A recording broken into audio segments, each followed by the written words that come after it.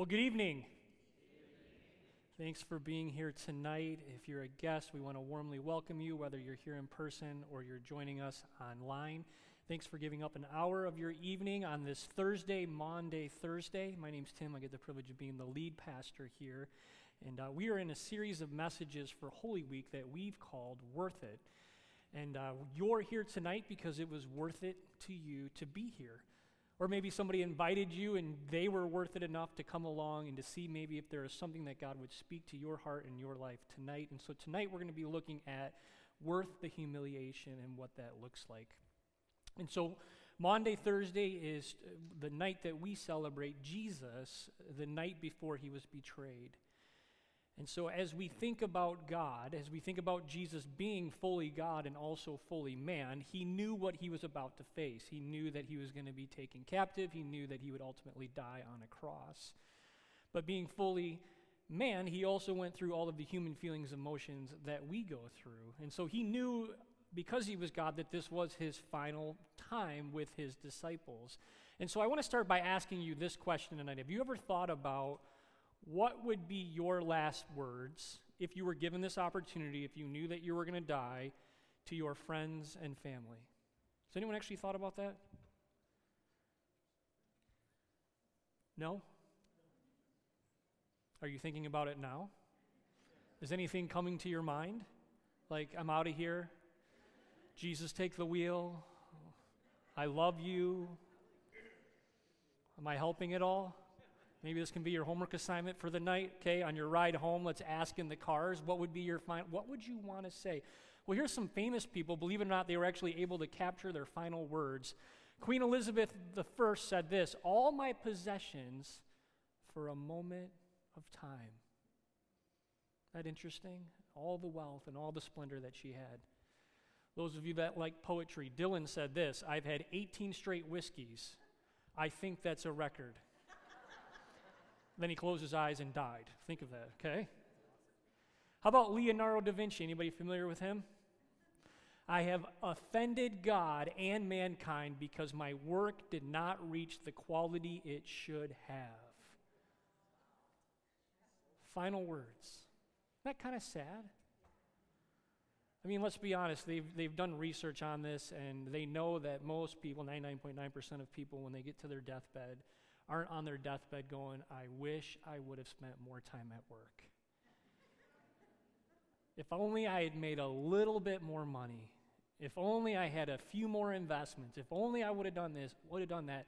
No, oftentimes it's one of the most emotional times for people.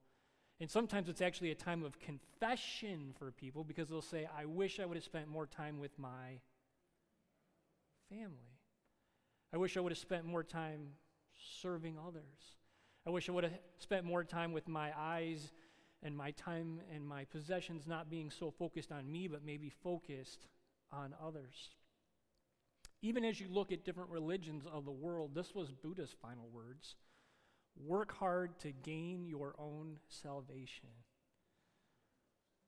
And that's sad too. And that's what the world religions offer you. They tell you that you somehow have to participate in your salvation, that you have to be part of making yourself holy or clean or righteous before God, and you're not doing enough, so you should work harder. The fact that he would even say this to those that were gathered at his bedside. So again, if you only had one day left to live, what would you use that time doing? You want me to give you the answer? If today was your last day on earth, where would you be? Thank you. Church. Front row got it right. If you knew this was your last day, would you not come to the Maundy Thursday service? Some of you were like, "No, I would go buy an expensive exotic car and I would start driving to anywhere, and then I would just die on the freeway." I mean, some people have crazy ideas with you. I would hope, just say yes, you would come to church because it makes me feel better, okay? You would come to church because you want to be in church. You want to be connected to God. You want to be around God's people. And so as we look at this text tonight, we're going to get a picture of just really, truly who the incredible God that we serve is, and what Jesus did with his final moments with his disciples. And the Gospel of John actually gives us information that the other three gospel writers don't give us. He gives us an interaction that Jesus had with the disciples that's so intimate and so personal and yet so important even for our lives today. And so it begins in John chapter 13, verse 1 this way. It was just before the Passover festival. Now, they have celebrated this for hundreds of years, okay? So the disciples, this is normal for them. I mean, they had done this since they were little children. Jesus didn't just know the day, he knew the hour had come for him to leave this world and to go to the Father. And having loved his own who were in the world, listen to this, he loved them to the end. Now, it's very important because the first thing that God does for us is he loves us, and he loves us unconditionally. He loved them even though he knew even in this evening they were going to screw it up. He loved them that even though he knew what the events were about to unfold and his closest followers would abandon them, he still loved them. And oh, by the way, he loved them to the end. Goes on to say this, the evening meal was in progress, okay? So these guys are already chowing down on food.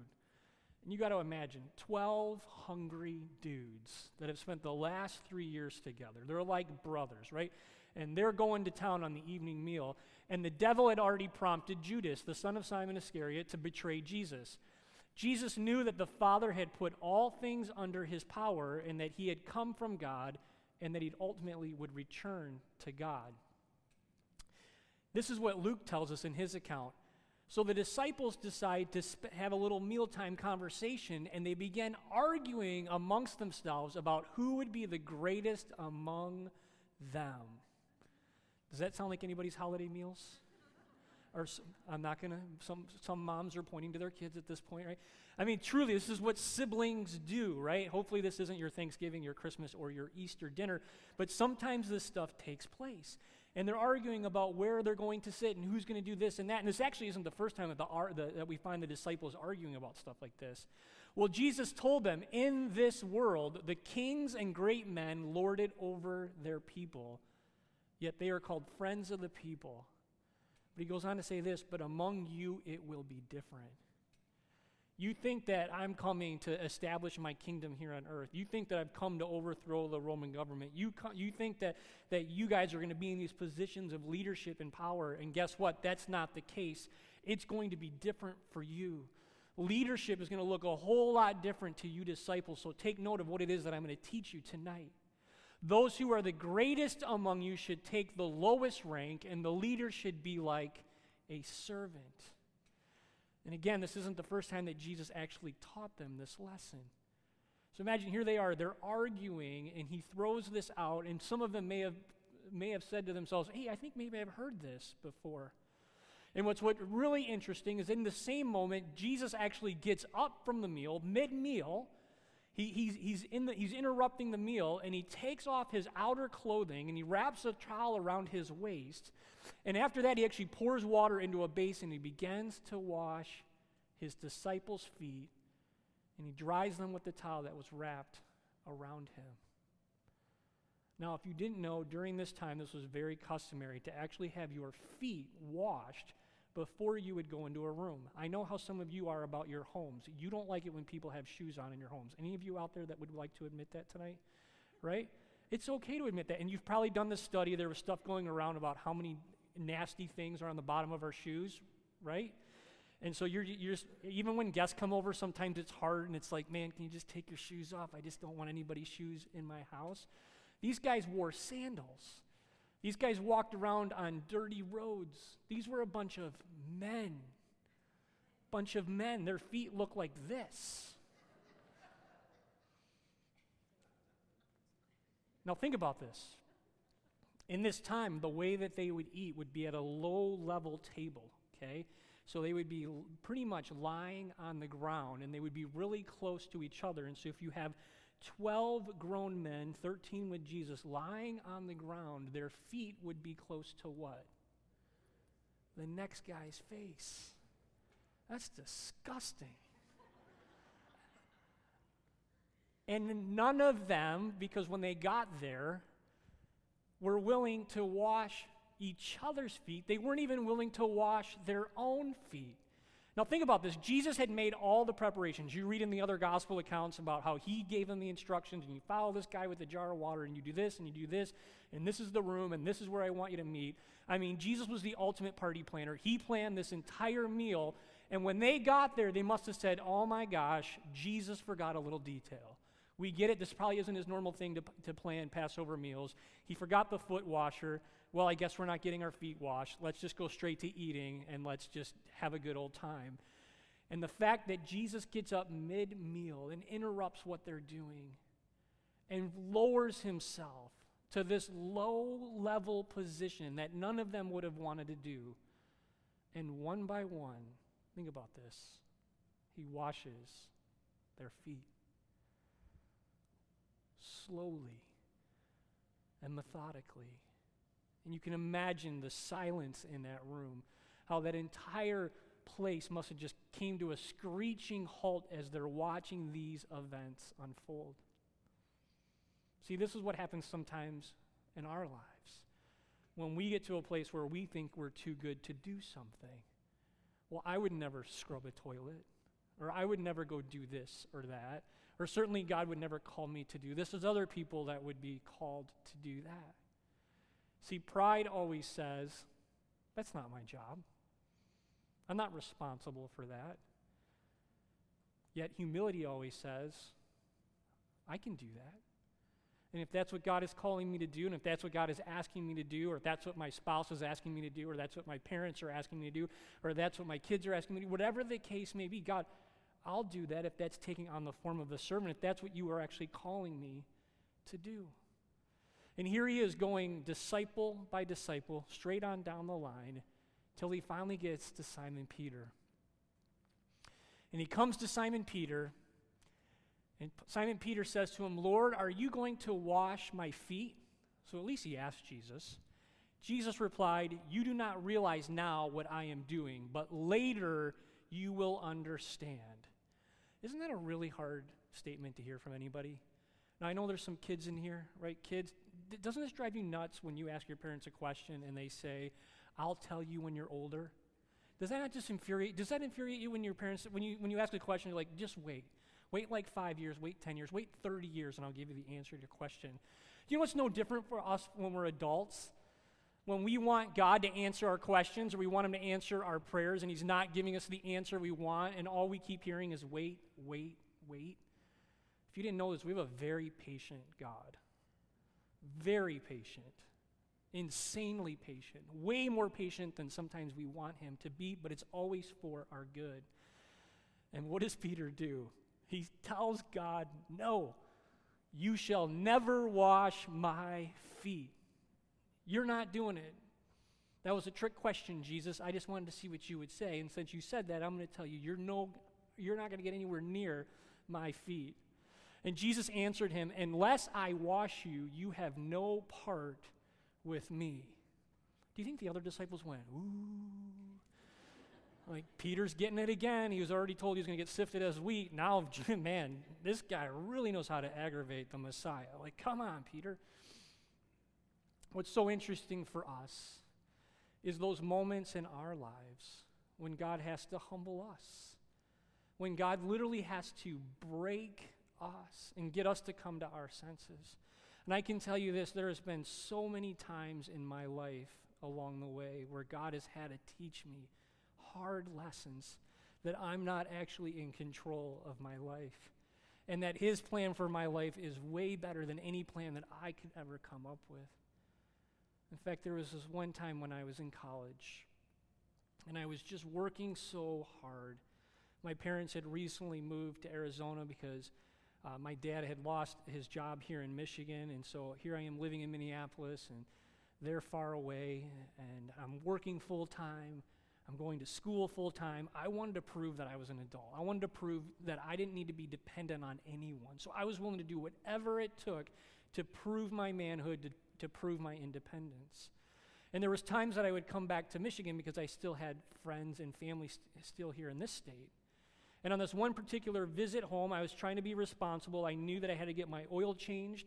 I knew that I had to pay my taxes, and I wanted to stop by my home church. Those were like the three priorities that I had on my trip home. And so I go to a place called Brothers Tire. It's in Roseville. I don't know if any of you are familiar with this place. And it used to be owned by a family friend of ours. And so I go in and I say, hey, Dennis, I need to get my oil changed. And he said, okay, great, take a seat in the lobby. Now I want you to think about this. This was before we had smartphones. Okay? You actually had to grab magazines. Anybody remember those days?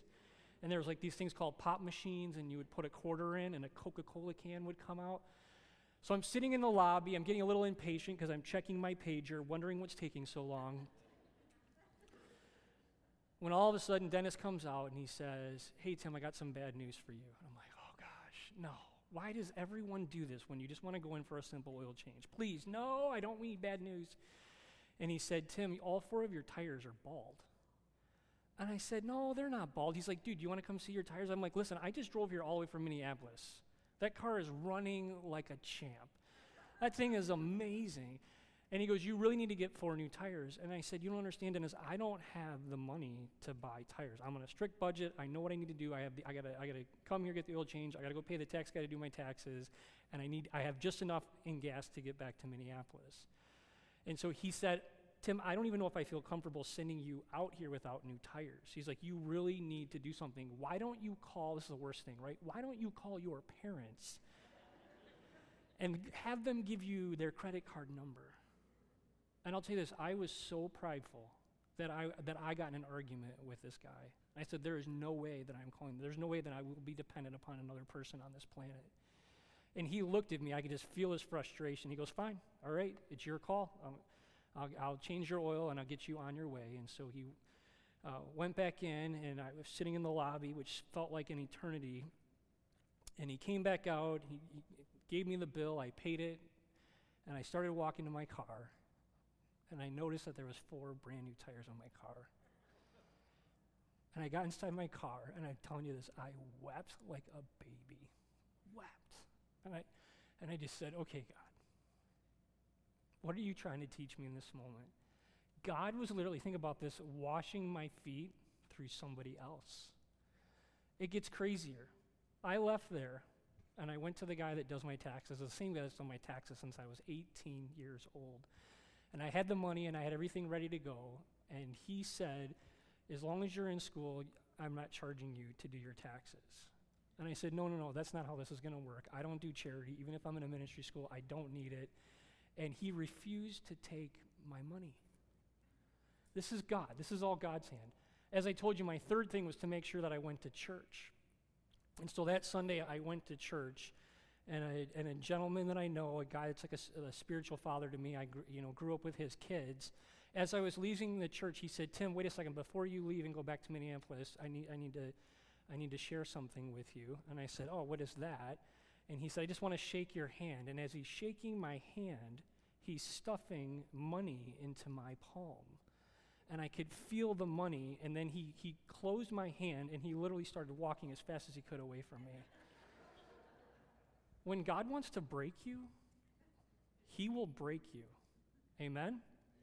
When God wants to show you that you're not in control of your life and that he has the ability to provide for you, he will provide for you.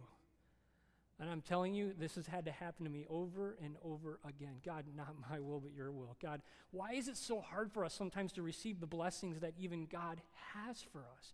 We are his children. He is madly in love with us. He wants to provide for us, yet somehow we've gotten this mindset on this earth that we have to control our destiny, that we have to control everything, even our final words on this planet.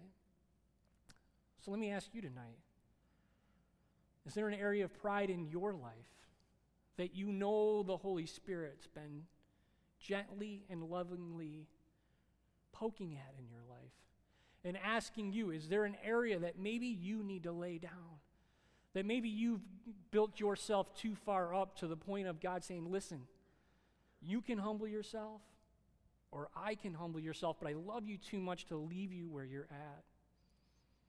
It's kind of interesting to see the interaction between Jesus and Peter, because Simon Peter replied, not just my feet, but my hands and my head as well.